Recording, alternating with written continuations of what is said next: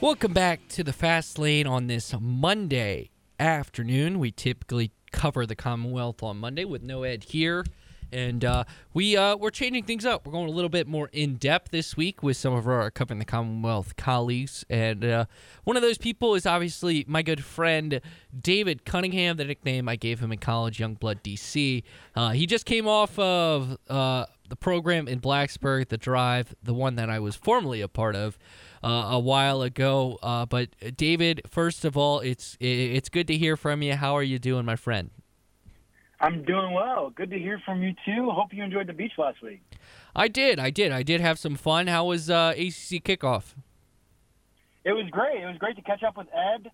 I know he had a blast being down there. It's always fun to go to these events because you have an opportunity to catch up with all of the media from around the conference and really get a sense of all of the big storylines around the ACC, feel out how the different teams might look this year, and honestly just kind of be together after all summer being apart. Of course, basketball season will start up in November as football season's winding down, and that's another great opportunity to do the same. But it was an awesome time and great hospitality from the ACC as always. Yeah, and before we talk about football, I want to get your thoughts on the Kenny Brooks extension. I just stated, moments ago before we went to break that Kenny Brooks is kind of entering a very unique spot as a coach at Virginia Tech with, true national championship aspirations where you could really just go back to Frank Beamer as the last guy to really kind of have this sense of a team that is been built to win a national championship, and Kenny Brooks is sitting there as one of the highest paid coaches in the country, and those expectations are real. Yeah, I think back to the stat that there are only 3 Virginia Tech teams that have ever played for a national semifinal in any sport. One of those was Kenny Brooks and Virginia Tech women's basketball this past March. The other 2 were men's and women's soccer in 2007 and 2013, respectively. And then obviously you have Virginia Tech football, who played for a national championship in the 99 season. Those are probably the 4 greatest Virginia Tech athletics teams of all time, and one of them just happened. And obviously you extend Kenny Brooks as a result. We knew it was going to happen. Our colleagues, my colleague Andy Bitter for Tech Sideline, he chatted with Director of Athletics with Babcock back in April. David Teal did the same of the Richmond Times-Dispatch. And both times Witt said, yes, we're going to extend Kenny Brooks. It's a well-deserved extension. It came out in late July, but it's finally announced. And he now, Trey, he's now going to be one of the highest 15 paid coaches in the country, I believe. That's from my research. And I believe he's only the second highest paid coach in the ACC behind Louisville's Jeff Walz. So Brooks has entered an elite company now, which is really because of all of the success he's been able to have in Blacksburg. Yeah, I completely agree with you. Let's talk about a team trying to find success. That's the Virginia Tech football team, and this past weekend they had, I guess, what's called Hokie Fest. If you saw the tweets about it, a big recruiting weekend. It seemed like a big team bonding weekend as they head near fall practice coming up in the coming days. They pick up 2 commitments, one in the 24 class, Webb Davidson, an offensive lineman, their 17th commit in this class. Talk about him. I know you wrote about it a little bit. You talked about it a little bit already, but how big was it to get another, big offensive lineman to add to this class? I think it's big anytime you can get guys that are in anywhere from 6'2" and that big to 6'7". Those guys are the toughest people to find in the United States to recruit, right? And the Hokies just picked up another one. Davidson, he's from Georgia, and that's an area that the Hokies have not yet explored in this class until he committed to Virginia Tech. So that's a positive. The radius continues to be extended a little bit, and the Hokies continue to kind of use every single aspect of that. I think I'm very curious to see what happens with the rest of the offensive line class. I don't know if Tech is done for now, but that's the third offensive lineman. I could totally see a situation where Ron Crook and Virginia Tech say, okay, we don't need to take any more offensive linemen in this class. Like you said, Trey, up to 17 commitments in the 2024 class. It's getting to be a really, really talented group. The problem is that you might run into some scholarship issues down the line if you continue to add on. But I do think it was a really big commitment. I think Davidson he's probably a guy that's going to come in redshirt a little bit. But I do think that in the future, he and Aiden Lynch and the other guys of this class on the offensive line can really make a name for themselves in Blacksburg. I'm very curious to see what happens with Ron Crook in his first year as the offensive line coach at Virginia Tech, too, and how the Hokies kind of improve in that area, because that was one of the big places they struggled in last season. In the words of your colleague Andy Bitter, is TX to VT back with the commitment of three-star quarterback Keldon Ryan? It's a possibility. I think it's really interesting. I'm curious to hear the story behind the commitment. Brent Pry has said multiple times that the Hokies will not really go out of their footprint to get a commitment. Well, they went all the way down to Texas to get this one. He's a quarterback, 2025 class, first commitment of Tech's 2025 class. What makes this kid unique, and what is his connection to Virginia Tech? That's something I don't know yet. I'm sure Jason Stame, our recruiting writer, is working to get in touch with him and find out more information. But Texas 2VT could possibly be back. I don't think of this magnitude. But Trey, you started to see Tech has evaluated very, very well around just the entire country. Obviously, the recruiting footprint, it's not more than a 6-hour radius. That's what Brent Pry likes to describe it as. So it's not like the Hokies are going all over the place to pick up commitments, but you'll notice that it's not just one area, right? Sure, Tech has a lot of Virginia kids now on the roster, but the Hokies have a kid from Texas that'll come in 2025. They've got kids from Georgia, Ohio, Pennsylvania, New Jersey. It seems like they have a great recruiting reach. And if you listen to any of our podcasts on TechSideline.com or read any of our stuff, you'll know that Chris Coleman, my colleague, has talked about it many times, that he believes this is the best recruiting staff since at least 2010, if not longer than that, which dates back into like the prime years of the Frank Beamer era. So this staff has really killed it on the recruiting trail. Yeah, looking at it now, they're currently ranked 36th in the 247 composite for the 2024 class, with 2 4-stars, which they could call quote unquote blue chip prospects, and they got to feel really good about this class. A lot in the state of Virginia as well. It's something that was a focus of this team. But let's shift our focus a little bit to the 2023 Virginia Tech Hokies, who you can listen to all their games all season right here on CBS Sports Radio Lynchburg, the app 93.3 FM, and also VTR in Southside 106.3 FM. I want to start with the offense. We'll talk to you later this week about the defense, but how big of a test is this for offensive coordinator Tyler Bowen, who obviously was a first-year play caller last year, gets shifted as the quarterback coach this year. This is his second year, calling plays for the team. What are your expectations, for the development truly of the play caller in Tyler Bowen?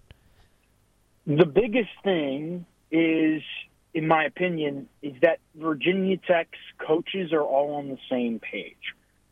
There seemed to be times last year where Tyler Bowen, the offensive coordinator, he was the tight ends coach, and he was not in sync with Brad Glenn, who was formerly the quarterback's coach, or Joe Rudolph, who used to be the offensive line coach. There seemed to be a little bit of a mismatch alignment between that trio. Yeah, the key word in college coaching. Yeah, they just didn't seem to be aligned. Rudolph and Glenn have now gone their own separate ways. Can Tyler Bowen, who is now the quarterback's coach and offensive coordinator, run this like he wants to run it?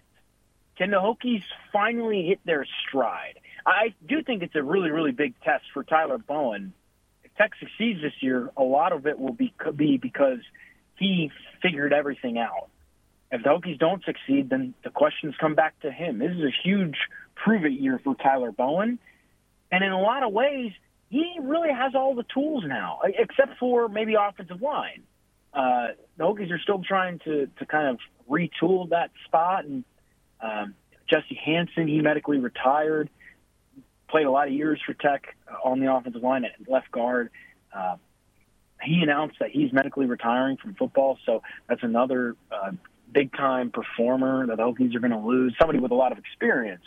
But how does this offensive line look under Ron Crook? I think that's the biggest question right now. People will talk about the quarterbacks, but I think whatever quarterback starts is better positioned for this upcoming season because of the weapons around them at wide receiver, at running back.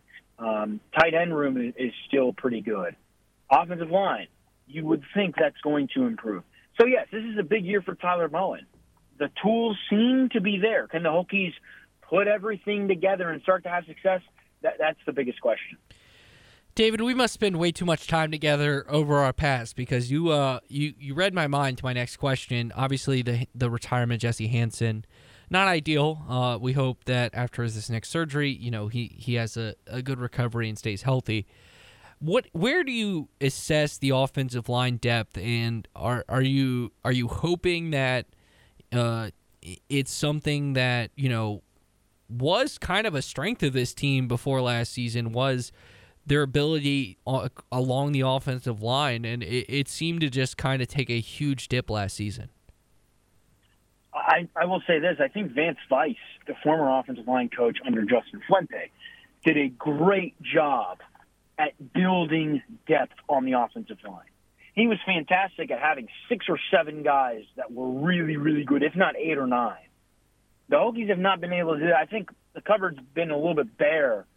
I'm curious to get Ron Crook's thoughts when we speak with him next Tuesday at Tech's Media Day about where he feels like the Hokies are on the offensive line. Have the guys who redshirted last season, have they made progress? For example, a Johnny Garrett. That's a name probably not a lot of people know, but he was a solid prospect out of high school. He's a guy who redshirted last year. Are those guys ready to contribute if needed? I'm still a little iffy about Virginia Tech's offensive line depth. I think the Hokies really only have 5, maybe 6. But what I would say is I think across the board, the caliber of those guys is not necessarily as high as it could be. I think a handful of them, Braden Moore, Caden Moore, Parker Clements, are all in really good positions, and they've been solid guys for the Hokies now for a couple of years. What happens at tackle? Is it Xavier Chaplin? What happens at guard? Does Clayton Frady, who transferred in from Gardner-Webb, he was an FCS All-American, does he slide in there? Is it Bob Schick, right? There are a bunch of different questions that need to be answered on the offensive line. That's really, I think, going to determine how Virginia Tech's season goes offensively. Because if Tech has an offensive line that can block for 2 talented running backs in Bashal Tootin and Malachi Thomas, or hold their own blocks and pass coverage, well, you've got really 3 talented wide receivers that transferred in this offseason. That doesn't even count the really talented wide receivers that were already on the roster that are now a year older and have another year of experience. It all comes down to the offensive line, in my opinion. I think Tech's depth is slowly getting better. I don't know if it'll be enough, to be honest, this year. But we will see, and we'll find out more. Obviously, we'll have you covered at Tech Sideline for that over the next couple weeks, especially after we speak with Ron Crook next Tuesday at Media Day. At The Real D Cunna on X or Twitter, whatever you want to call it now. David Cunningham from TechSideline.com. You can also follow him. Use the same one to follow him on Instagram as well. He'll keep you updated wherever social media goes, maybe even Threads at this point. Let's get to the flashiness of the offense, or the flashy headline when it comes to the Virginia Tech offense. The quarterback battle, obviously, it is still a quarterback competition. Grant Wells the incumbent Kyron Drones, the transfer from Baylor. If you could handicap the competition, where would you put it? Okay, so let me get this straight. I am not a golf guy by any means. What by handicap? I'm talking about mean... Vegas terms, like who's the favorite? Like who? Like okay. If like for example, like Ollie Jennings is the minus 20,000 starting wide receiver favorite, like that sort of thing. Okay, I got. Okay, you mean in terms of betting terms? Yes. Yeah, I would put. I think it's Grant Wells. I would say minus 250 maybe. Uh-huh.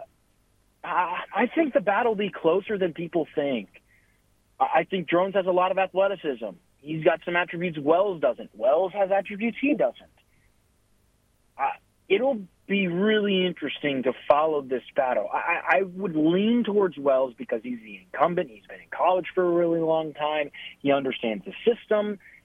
And he didn't really have many weapons around him last year. No, he did not have a great year, but he didn't have much help. I think if he's got a little bit more help, like he should this year, he's going to be in a better spot. Can Kyron Drones challenge him for it? Absolutely. That's going to be, of course, the biggest topic people talk about over the next couple weeks in Virginia Tech's preseason camp. I'm going to keep an eye on it because I think offensive line is still the most important question, how the Hokies are shaping up there. But it's going to be really interesting to see how Wells and Drones kind of move ahead of one another or where they are week to week. I think that's going to be a really good competition, and I do think Drones can push for it, but I would lead Wells if I had to, simply because he has more experience. And this is his second year in the Virginia Tech system. Kyron Drones just enrolled in January, so he didn't have as much time in there as Wells does. Would you expect maybe both to play against ODU with kind of the quote-unquote final decision being made, set up for that September 9th game against Purdue where, against ODU, which is games at home and not at ODU, that against an ODU team that frankly has very low expectations this year, that lost a lot, and we'll talk about one player they lost in a moment. Would you expect both of them maybe to play that first game and kind of treat it like the final showcase for both of them? I think you could. My gut feel tells me that they will make a decision before that. I don't think Brent Pry likes to, last year at least, he liked to name a starter before the season started. And I can completely understand why. Lets everybody be on the same page and understand where everybody else is at. If I had to guess, I would say the Hokies probably will name one before then. But I tell you what, it would not shock me if come September 2nd, Grant Wells and Kyron Drones both have a big impact. They both see a lot of the field. Could Virginia Tech have a two-quarterback system? Sure. I don't know if it's what I would recommend, and I couldn't tell you when the two-quarterback system has worked in the past at the college football level. But it would not shock me. I don't think anything at this point would really shock me with Wells and Drones, simply because I think they're both kind of on an even playing field. Before we let you out here real quick, let's talk about the upgrades at the weapons. Ollie Jennings, obviously the headline there. This is a very intriguing, pass-catching group with the running back depth, the wide receiver depth now added. This was a group last year that kind of was now the weak point of this offense has really turned into the strength. Yeah, I think Fontel Mines has done a fantastic job with that group. There were a lot of young guys that didn't really have any experience at all, that were still trying to find their way, mixed in with one or two guys here or there, including Caleb Smith. Caleb Smith was the veteran of the group. He's gone now. But in his stead, up steps Ollie Jennings from Old Dominion, Daquan Felton from Norfolk State, Jalen Lane from Middle Tennessee. Those guys all have experience at this level. They were all arguably the best receiver on their own team, and now they're all at Virginia Tech. That doesn't even include guys like DeJuan Lofton and Tucker Holloway and Stephen Gosnell, guys that are coming along that have now been in the system for a year or two. I think that's going to be a really, really strong group. And if the Hokies can get them the ball, if whatever quarterback has enough time and protection to distribute, I think that's going to be a really big advantage for the Hokies. Now, we'll have to see how it all shakes out. Obviously, there can be injuries, but on paper, it looks like the Hokies have a really strong wide receiver group, which is a big positive considering where it was last year at the beginning of the season. David, my man, thanks so much for joining me this week. Before I let you go, I want to let you plug your stuff as season is right around the corner. Yeah, go to TechSideline.com.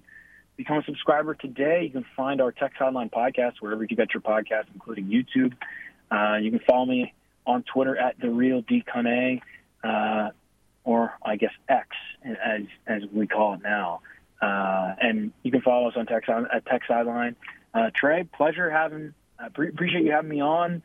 Bummed that Ed's not here, but I hope he's enjoying the beach. And it was great to chat with you for an extended period of time today.